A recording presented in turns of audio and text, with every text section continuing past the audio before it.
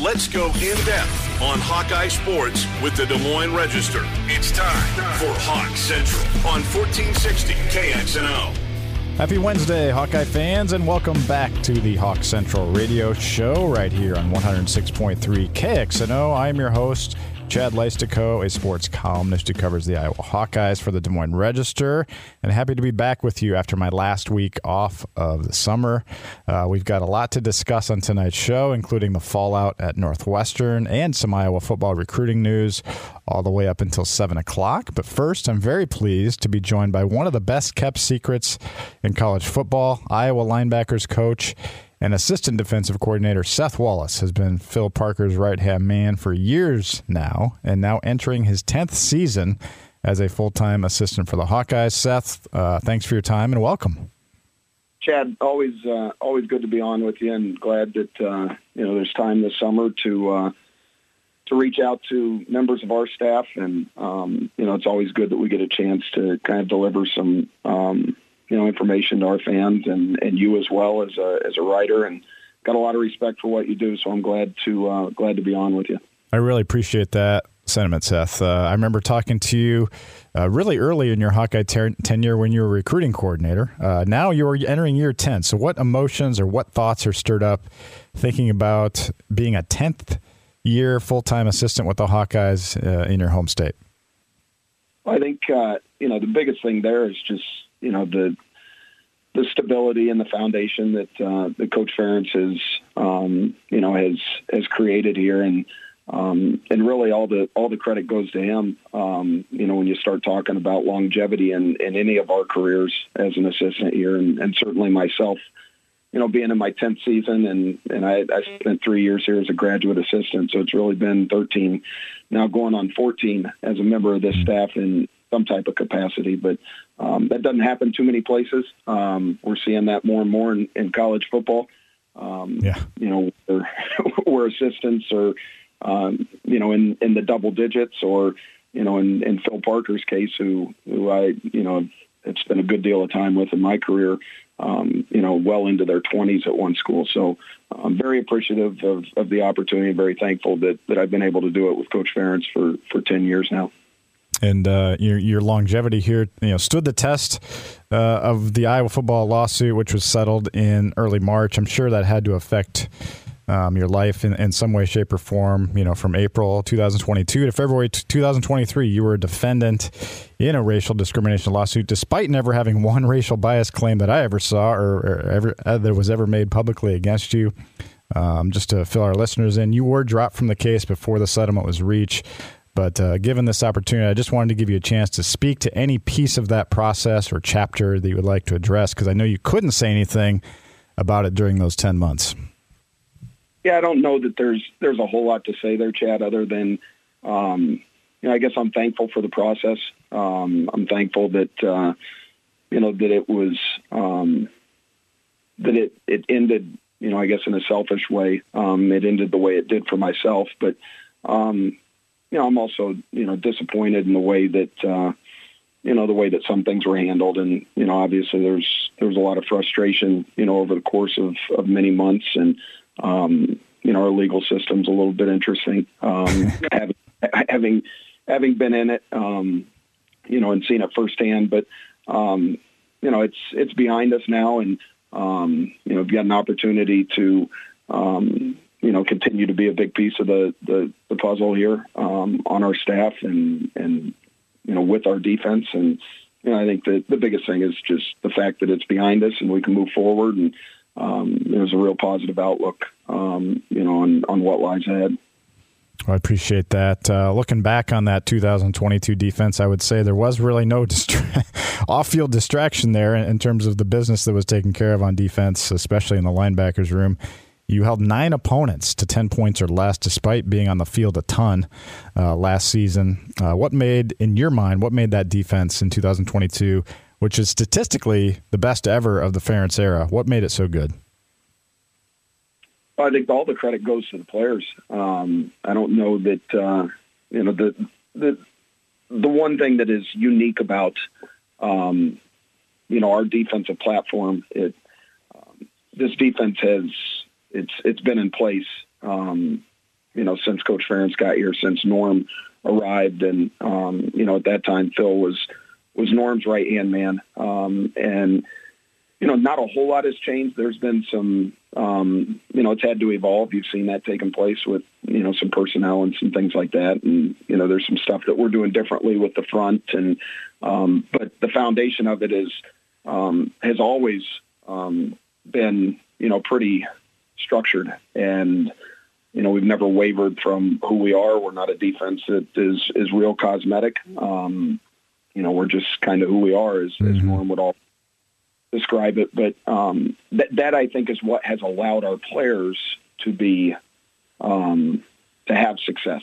But the levels of success has differed from year to year, and will continue to. And in this past year, obviously statistically, there was a lot that was noted in regards to our defense, but I think you just got to look at the players. You got to look at the different pieces. The belief that players have in each other, and and then sometimes it just all comes together. And last year was a pretty good example of where it all came together, really on all three levels of our defense. I think you can look at it, and you could take a piece from each position group and say, wow, that was, or multiple pieces in some cases, but just a good collection of guys that believed in what we were doing and how we were doing it. And great segue there, Seth, because my next question it takes a little bit of thought here on your part, so hopefully you can play along with me. So if you're the way Iowa plays defense, take away the names. Try to take away the names the best you can. If you had to replace one player on that defense, which would be which would be the hardest to replace, I should say? Number one, a number 13 overall NBA draft pick on the defensive line with freak physical gifts. Number two, a 6'5" middle linebacker who runs the show of your defense and packs a physical punch.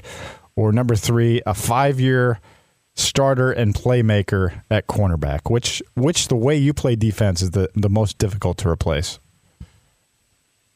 Well, I'd probably answer this in a way that 9 out of 10 would answer this, and I would tell you that it's difficult to replace all three. Yeah, they've all got a very unique position within what we do defensively, and starting with Lucas Van Ness and the tools that he had from a player standpoint, like that. It's hard to replace there. He was able to win some one-on-one battles where, maybe some other guys, didn't quite have, the advantage that he had. And, you talk about Jack Campbell being in the middle of our defense and being a guy that, that always had to, make the calls and get us set up. And then, Riley Moss, what he was doing at corner. But I would, it's kind of like Batman and Robin. Like, there's always somebody else, and whether it's, whether it was Noah Shannon doing the unnoticeable work, that Lucas would get credit for at times, or whether it was Seth Benson, doing what he was doing to, maybe, add to some of, the notoriety that Jack Campbell was getting, or, even Kayvon Merriweather, or,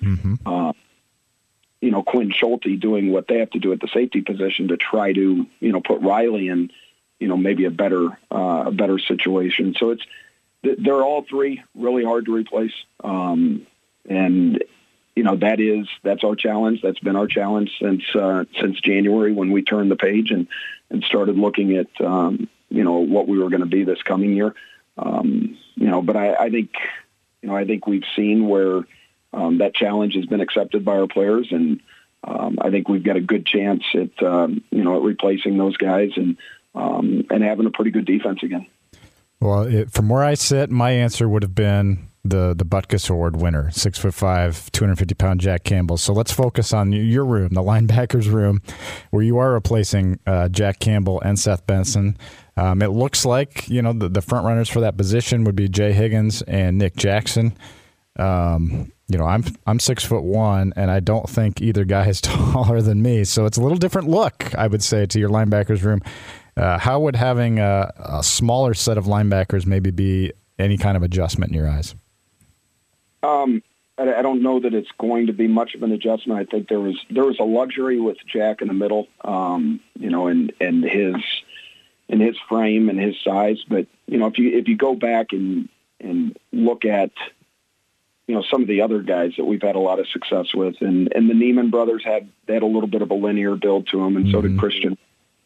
And all three of those guys are still playing professionally right now. But I think you got to look at how productive Seth Benson was for us, because he does his measurements are a little bit more in line with Jay Higgins or Kyler Fisher or Nick Jackson, Jaden Harrell, any of those guys that I believe are kind of competing for positions within our linebacker room. But Josie Jewell, Anthony Hitch, those guys were.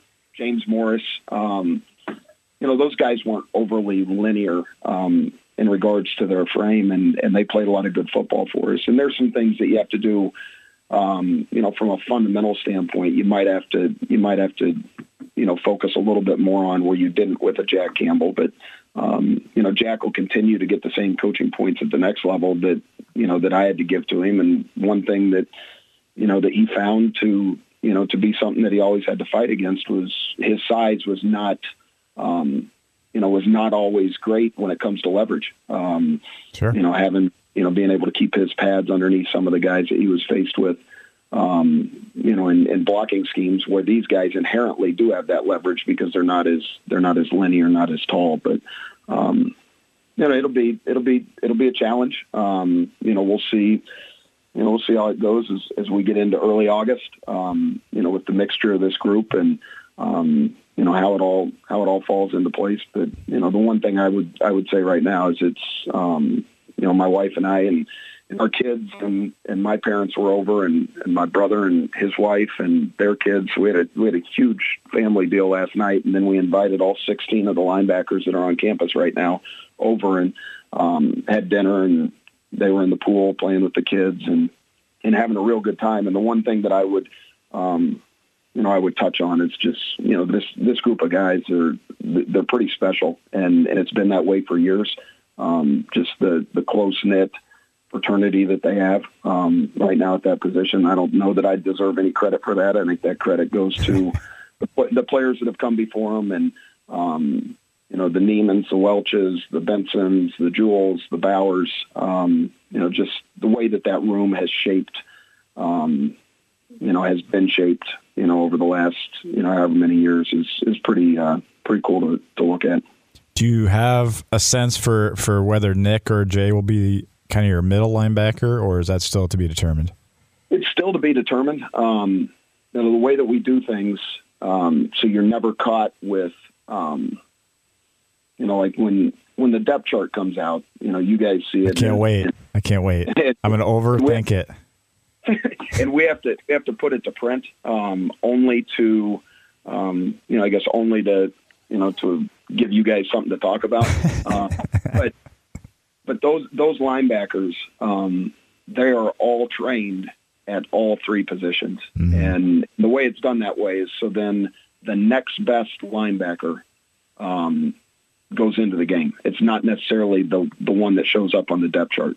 It's always, the next best one. So, they're all trained, like I said, at all three positions. And it's been that way since Nick got here.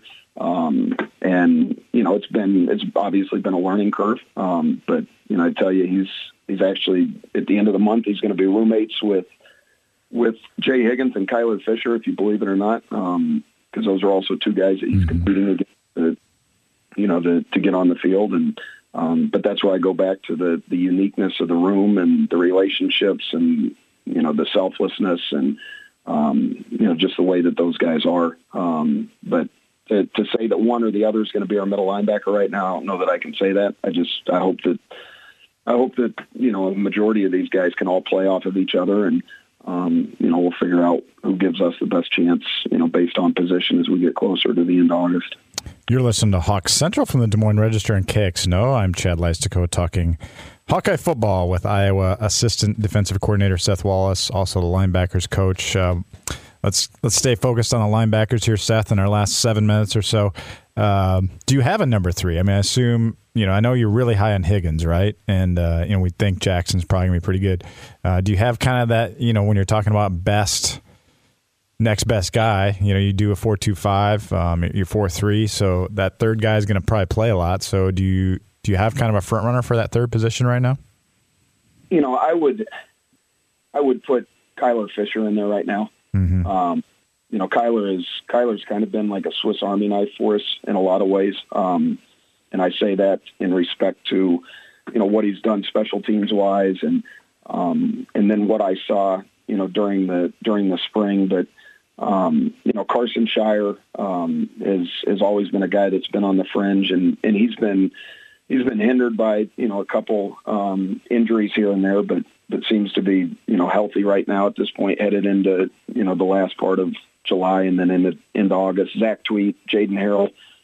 Those are all guys that are sitting in that third year. Kyler's been here longer than that, but, those three guys that I just mentioned there are all guys in their third year. Kelby Thielander, Jackson Rexroth. Those are all 3-year guys. So I think it's obviously going to be a group that's not going to get talked about a ton. And that's all right. I think these guys are okay with that. But I think there's going to be real good depth. There's going to be real good competition. There's going to be limited expectations, just because, it's not Jack Campbell. It's not Seth Benson, guys that have owned those positions prior to, the coming season. But that's good. I think that's where we want to be. And these guys have embraced that, and we're certainly looking forward to it. But to go back to your question on if there was a third, I would put Kyler Fisher, in lane 4. But there's some guys in 3 and 5 that are right there with him. One of our listeners had a question, Seth, about today's offenses that you face. A lot of misdirection, a lot of speed on the edges in the offense. How would you rate your speed at the linebacker position overall? I would say that it's, speed is. I got some numbers this morning sitting in my mailbox at the office, and regards to guys' speed and perfect. A lot of you can tell us. a lot of it is all measured linearly or linear, not linear, linear. And there's really not a whole lot that is linear when it comes to football. Sure, that's true. Especially the linebacker position. So it's more. When I look at speed at the linebacker position, I'm not necessarily looking at those numbers. Those numbers are one measurable, but it's more, the way that a player navigates himself on the field. And, there's another, 21 guys out there that he's got to avoid, not to mention, blocking schemes and everything else. Mm-hmm. So it's more to me, the speed that I'm concerned with is, when that ball snapped, how quickly can they, figure it out and get to it. That was kind of what Nick Jackson said he was really good at when we talked to him a few weeks ago. He said, I know how to get to the ball and avoid people. Yep. Is that what you see too with him and Higgins?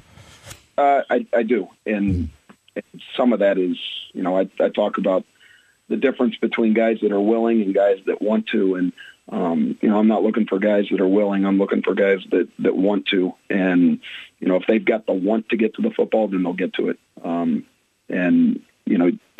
I think that's one characteristic that for years now at the linebacker position at the University of Iowa. And I take that all the way back to when I was here with Norm and had a chance to kind of, be groomed in the defensive linebacker world by him. Our linebackers have always wanted to get to the football. That's awesome.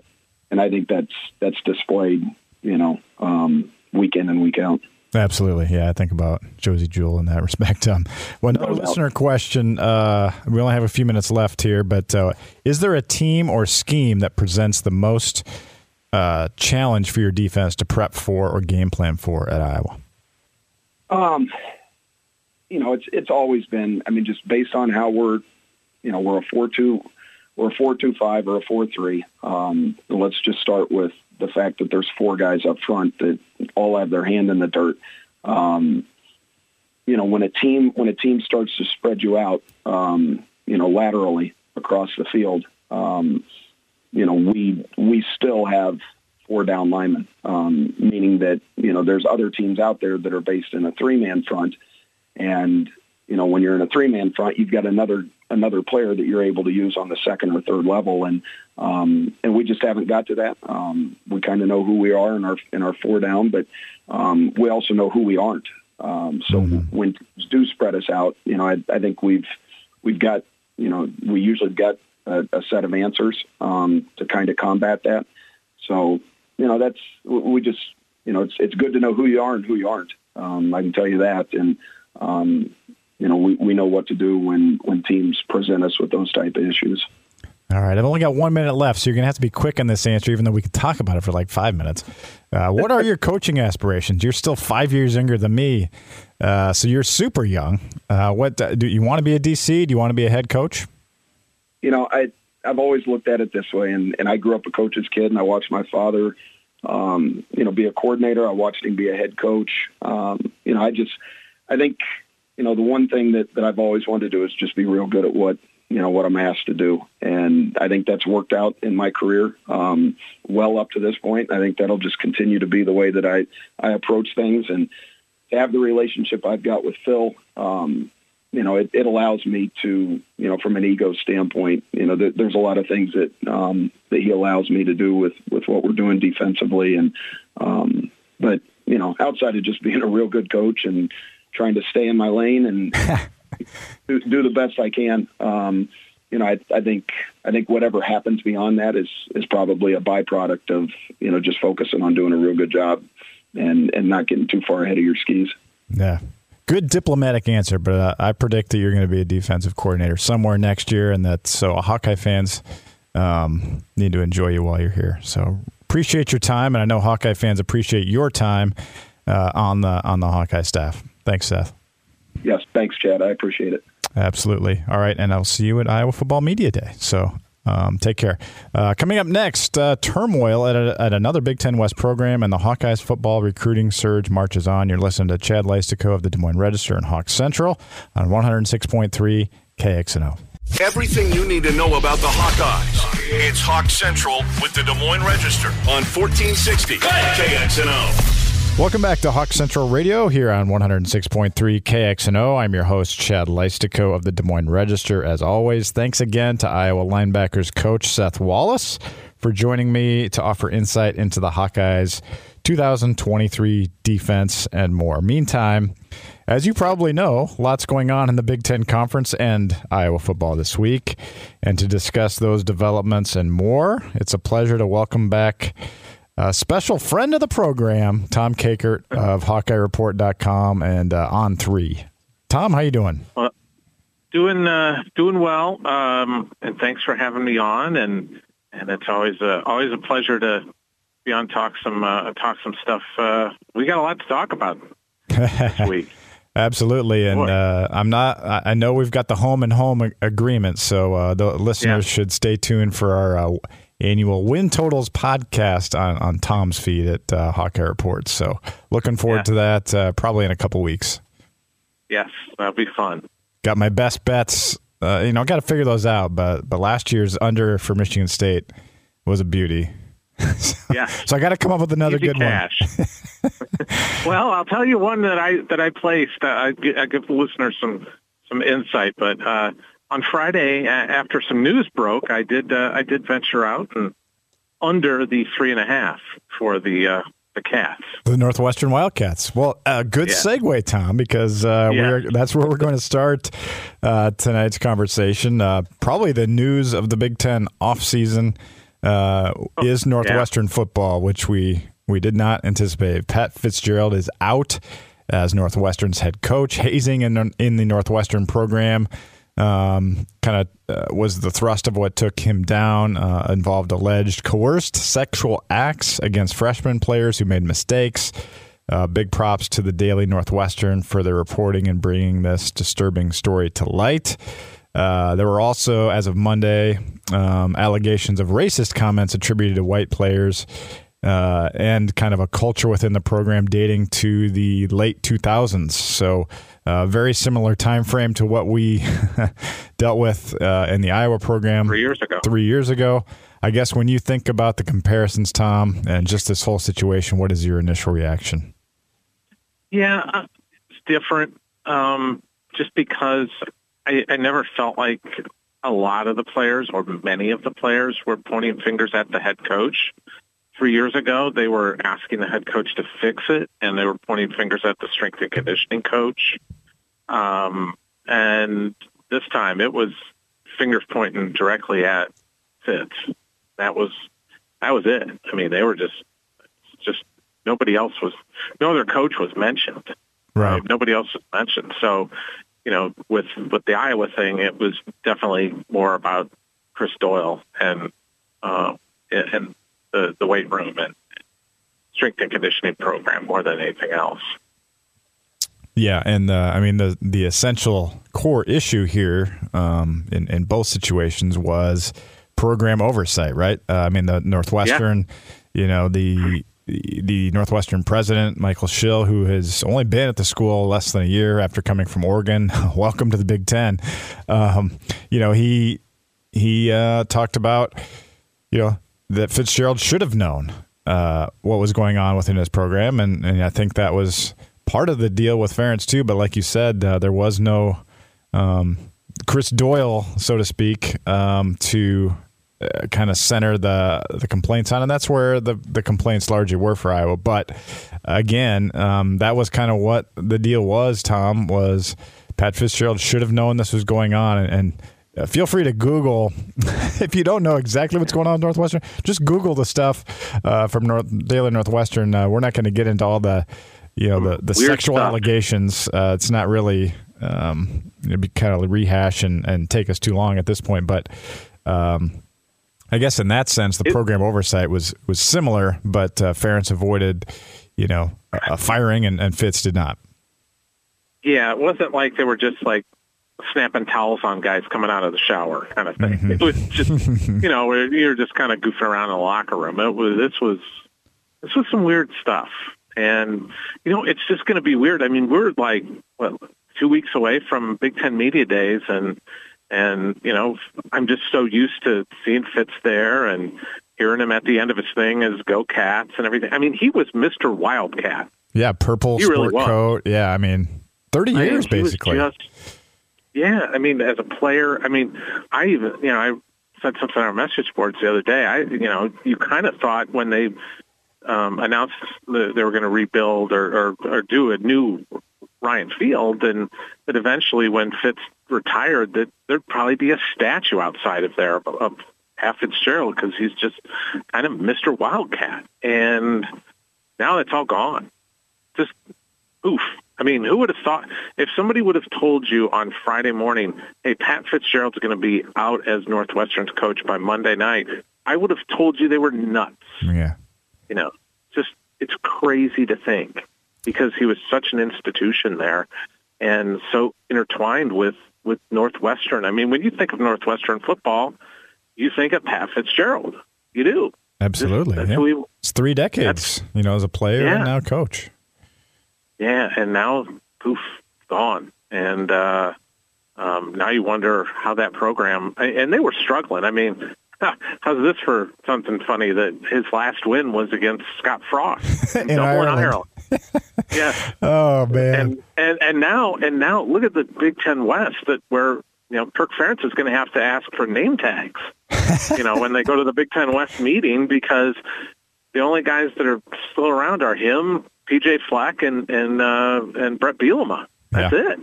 Yeah. Everybody else is new. You know? 4 first-year coaches. Yep.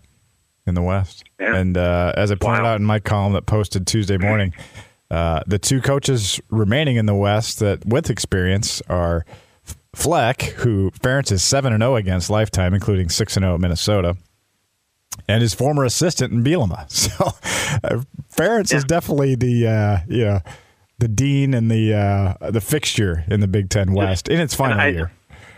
And I think both of us tweeted this out yesterday, the longevity of the Big Ten. I mean, now James Franklin's second in tenure, and he's just entering his 10th year. And Harbaugh's third. Yeah, Harbaugh, third. Tom Allen, third. Or fourth, I guess. Fourth with PJ. Yeah. Entering year 7. I mean, it's just, the Tom Allen one surprised me. I was like, boy, that guy hasn't seemed like he's been around for 7 years. But yeah, this may be it. There he is. Yeah. For Mr. Allen. Yeah. There was there was some other stuff with the racial bias stuff, the Wildcat way, the Iowa way.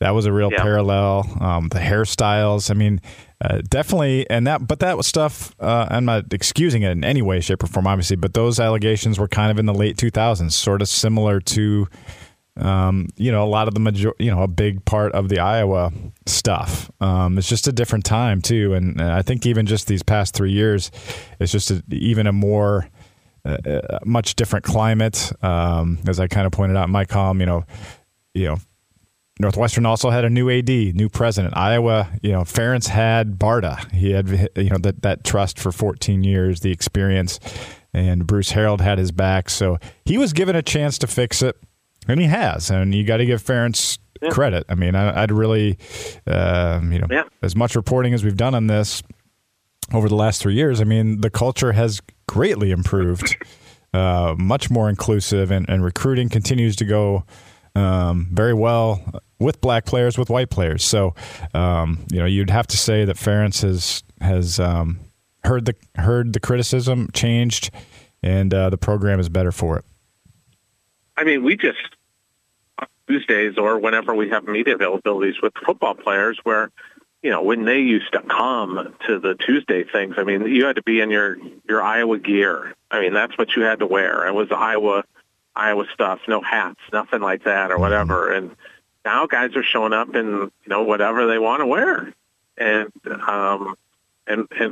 wearing that and being themselves. So, a lot of times it's like advertisements for their friends, or the Doughboy shirts or whatever whatever they're selling, and that's great. I mean, that's part of this era, but that just tells me that things have changed because they've been able to express themselves in that way, and I think everybody feels more inclusive and comfortable in the Iowa football program. Yeah, one more thing on this Northwestern stuff, and who knows? They may not even appear at Big Ten Media Days. I don't know if they will at this point. I don't know if that's ever happened where a team doesn't come, but this would certainly be maybe an instance of that, but maybe they want to finally change their messaging, because I think you and I talked before we did this interview is you think, and I agree with you, if Northwestern had handled this 6-month investigation differently, the results of it, that Fitzgerald still may be the coach today. Why don't you expand on those thoughts? Yeah, because what they did was, and being in the business, we talk about this fairly often, news dumps on Friday, 4 o'clock, 5 o'clock in the afternoon. You dump bad news, and you hope that nobody pays attention to it. Well, that's what they did. They dumped this. They didn't have a press conference. They just sort of dumped it out. They gave the executive summary. And, the people who were involved in this weren't going to go away. And they had, and kudos to the Daily Northwestern and the student journalists there who followed up on this story and got it and were the first to get it out there. But then to me, if they would have come out and done this not on a Friday news dump, but something more important, a Thursday afternoon, and have a press conference and have the president and the athletic director there, and maybe have Fitz there too, just to kind of speak to it and just give the entire summary, redact all the names. The names don't need to be known, but redact those, but put it out there and give Fitz a 3-game suspension and suspend him for the non-con. You do that, and I think Pat Fitzgerald is still the head coach at Northwestern today. I really do. I think he probably survived it. Everybody would go, yeah, that's got some teeth to it. Boy, that was surprising. but they're handling this, and Fitz is okay. But when you try and it's the old Watergate thing where it's not the crime, it's the cover up, and they tried to kind of not cover it up, but they tried to sweep it under the rug a little bit, and this is the result. And that there is a similarity there in a way to the Iowa stuff 3 years ago because, James Daniels back in 2018, 2019 went to Gary Barta and complained about the way black players were treated and the low graduation rates and really nothing was done. And that led to the, outcry on social media. And then, when, Pat Fitzgerald is given a 2-week suspension in the middle of July over this stuff, then you're just handing a microphone to anybody and everybody, who was affected, and for good reason too, because not much was really done, and when you don't release the report, Tom, you suddenly have nothing to fall back on, and just those complaints, the barbaric quotes and things like that hit the headlines, and that's where just the way Northwestern handled this was not good if they truly thought Pat Fitzgerald was the right guy for the job, which I'm sure they didn't want to fire him as of Friday because that's why they gave him the 2-week suspension. Yeah, it was foolish. I mean, it's a textbook on how to screw this up and make your problems worse. Was exactly what they did, and it's transparent. I always tell people transparency is the great disinfectant. It's the great shine a light on it and just be honest. And if you do that, you're much better off. Still more to come here on Hawk Central. We have a new hire to announce on the Hawkeye beat as well. So more on that development next here on 106.3 KXNO. Everything you need to know about the Hawkeyes. It's Hawk Central with the Des Moines Register on 1460 KXNO. Welcome back to Hawk Central Radio here on 106.3 KXNO. I'm your host, Chad Leistikow of the Des Moines Register, taking you up to 7 o'clock. We lost Tom Kakert briefly, but he is back to talk some Hawkeye football recruiting, or as you like to say on your Hawkeye Report podcast, the creepy corner. And it makes me laugh every time you and Randazzo do that, and or Matt makes fun of you. And I like how you give him guff about being an Illini fan. So anyway. Yeah. Well, you know who Pat Anger is the blame for the creepy corner. Oh, is he? Okay, I did not know that. Oh, yeah. Back in the day, Pat used to call me creepy all the time on the podcast. So he'd always say, "You ready to get creepy?" And I was like, all right. So, like many things in my life, I blame Pat Anger for it. Yeah. Why not? Well, the Iowa class of 2024 is now up to 19 names, Tom, with Jalen Watson, a 5'10", 160-pound D-back out of Toledo, by way of Michigan, the most recent commit over the weekend. Feels like Watson, Tom, is one of those Phil Parker specials, does it not? Yeah, it does. It's just one of those guys that seems to fit perfectly for Phil. He had, there's a lot of kids out there that kind of lean offense, but this kid he figured it out that, he was getting recruited as a wide receiver athlete by a lot of other really good schools. And he knows what Phil Parker can do for you. If you're a cornerback or a defensive back, if you start for him for multiple years, there's a good chance you're going to go get to earn an NFL paycheck at some point. So, he's just, kind of right out of what they look for. And, they had the unique ties too with Watson is the nephew of former Hawk Fred Russell. So he's, got the, Fred shoots straight with him about what it's going to be like at Iowa, and it's a good fit for him. So they had their big recruiting weekend that last weekend in June, and they've almost got a clean sweep coming. I mean, it's pretty remarkable. Was it 1 or 2 years ago where Iowa came out of the big weekend with just like one commit or something like that? Yeah, it was right.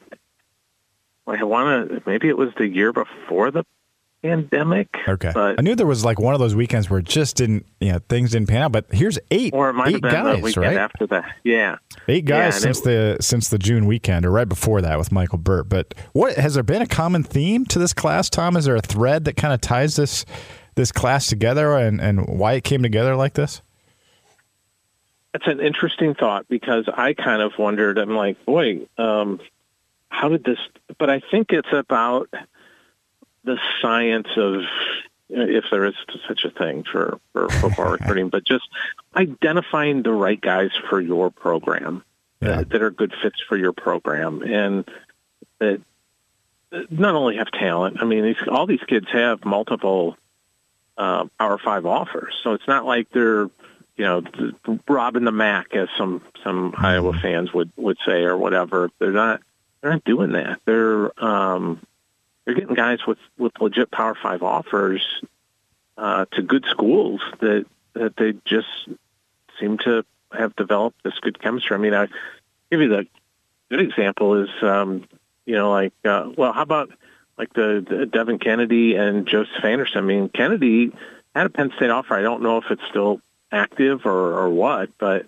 his dad, Jimmy, played at Penn State and amidst Iowa, and that's a kid from Arizona that's right. coming to Iowa. And then Joseph Anderson, another kid with kind of the NFL bloodlines, and we had on 3 they had him basically locked for Nebraska, and commits on his visit. Basically, I mean, he commits shortly after his visit, and it's a kid they got out of St. Louis, and just a huge developmental project that just the raw materials there with like a 7-foot wingspan, and he's 210 pounds, and he's a hurdler, but you could easily pack 50 pounds on him, not lose any of his step, and he'll still have that big wingspan, and he's got a quick first step, obviously. So, and that's just, he's going to be fascinating to watch develop. They've had a nice run with them, and with defensive backs, getting Rashad Godfrey out of Florida too, sure. and they're and they still might add another defensive lineman. Chimacheke is still set to announce, and I've already put in a think back in late June that he's going to pick Iowa. So wow. The only kid that they haven't got out of that visit weekend. And that includes Graham Eben, the kid from up in Northwest Iowa that's teammates with Reese Vanderzee, who's going to be walking on. The only kid that they don't have so far is Xavier Lucas, another kid from Florida who made officials to Illinois, Wisconsin, and Iowa during the month of June. Okay, so they still got a shot at him. Yep, okay. Still got a shot. I think they're all on our thing, on our prediction machine that kind of reads like algorithms of visits and everything. It's science. I can't figure it out. But they basically got all of them at like 25%, okay, something like that. So it's Illinois slight lead, but I think it's it's still a shot for Iowa. Okay. So pretty much for sure going to have 20 commits soon. So this class is virtually done. I want to give On3 a hat tip here. Came out with the top 300, and Iowa had 4 players in that. That's pretty good to have 4 guys in the top 300, and led by offensive lineman Will Nolan, number 177 out of Illinois. Drew Campbell, Jack's brother, out of Cedar Falls, 189 edge guy. Derek Weiskopf of Williamsburg. Not Weiskopf, number 206, and then Anderson, who you mentioned, out of St. Louis at 269. So obviously that you guys see him as a big prospect too. So that seems significant to me, right? Iowa doesn't get a ton of top 300 kids typically, right? Yeah, and seeing Nolan get that big jump was huge, and I'm really high on Weiskopf. I just think that kid's going to be terrific. I mean, he's one of those like 4 sport athletes at Williamsburg, and just does everything well. Big time leaper and everything. I mean, as much as Drew Campbell is coming in, and you want to use kind of the name, Derek might be the next kind of Jack Campbell prototype player. Tall, rangy linebacker, yeah. Yeah, tall, rangy linebacker. If he doesn't grow into a defensive end, that's the other thing. Well, they got several guys kind of built like that, so they can move. They can make one a linebacker, one a DN, maybe something like that. Yeah, and I think one of the things they're doing with some of those guys is they're just like, hey, these guys are really good athletes, and we can kind of figure it out as we go. You just go out and get good athletes, and then you can make them into a D end or throw them into a D tackle or, move them from safety to linebacker or whatever. And just as long as you get the good athlete in there, that's really what you want. Yeah. Iowa picked up its first class of 2025 commitment recently in Pleasant Valley D lineman Joey Van Wetzinga. Last question for you, Tom. Tyler Barnes kind of tweeted out recently, this is and always will be a Hawkeye state. I may be paraphrasing, but not long ago. But I think Iowa got 8 of the 9 top prospects in the state of Iowa, and I think K-State might be getting the other one. So what do you make of Iowa kind of cleaning Iowa State's clock in state, even as Kirk Ferentz nears his 68th birthday on August 1st? Yeah, it's and because I thought Matt Campbell was kind of making some headway, and Iowa just kind of put their foot down this year, but Iowa's kind of they're getting guys from what I would call their strongholds. Mm-hmm. Like Northwest Iowa, they seem to get those guys. Especially out of Central Lyon High School. I mean, good old LeVar. So just that's LeVar's stomping grounds, man. He's just the kids can't say no to him up there. He's a legend there. And does he still do St. Louis Iowa, too? Yeah. So he got Anderson, he got Kennedy, right? So and Kelvin was big in both those guys too. So, but they're they're Iowa's still holding control in Eastern Iowa. I mean, you mentioned Joey. I mean, I've known Rusty, his dad, for a long time. Just he's the coach there now, but knew Rusty when we played slow pitch softball and stuff. Oh, wow. So, and he's just, and Joey's just, he's going to be a classic Iowa center, just tough as nails, just loves physicality, good leader. I mean, he's going to come right in. And his brother's walking on this year tw, Rusty Jr. Fullback, right? Is coming in as fullback, and watch out. I mean, there's some openings there, and I fully expect, as we call him, Little Rusty, to make an impact. He's not little at all either, but I think he's going to have a chance to have some impact too. Well, thanks, Tom, for your awesome insight. We'll talk to you on the Win Totals podcast here in a few weeks, and I'll see you in Indianapolis. All right. Thanks for having me on. Thank you, Tom. Final thought here, or final nugget, I should say, in these final moments. We have made a new hire to replace Kennington Smith. I'm pleased to report we have hired Tyler Tashman, formerly of the Indianapolis Star, who covered the Indiana Hoosiers. He will join the Des Moines Register on this Monday, the 17th. And pleased to say that we are planning a YouTube podcast that afternoon at 1 o'clock Central to introduce Tyler to you guys.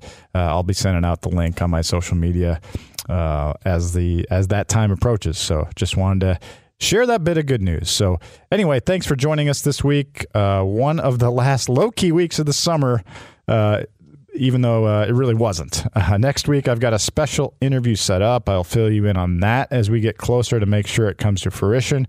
But I guarantee you're going to enjoy that show next Wednesday night here on Hawk Central, 106.3 KXNO. Good night, everyone.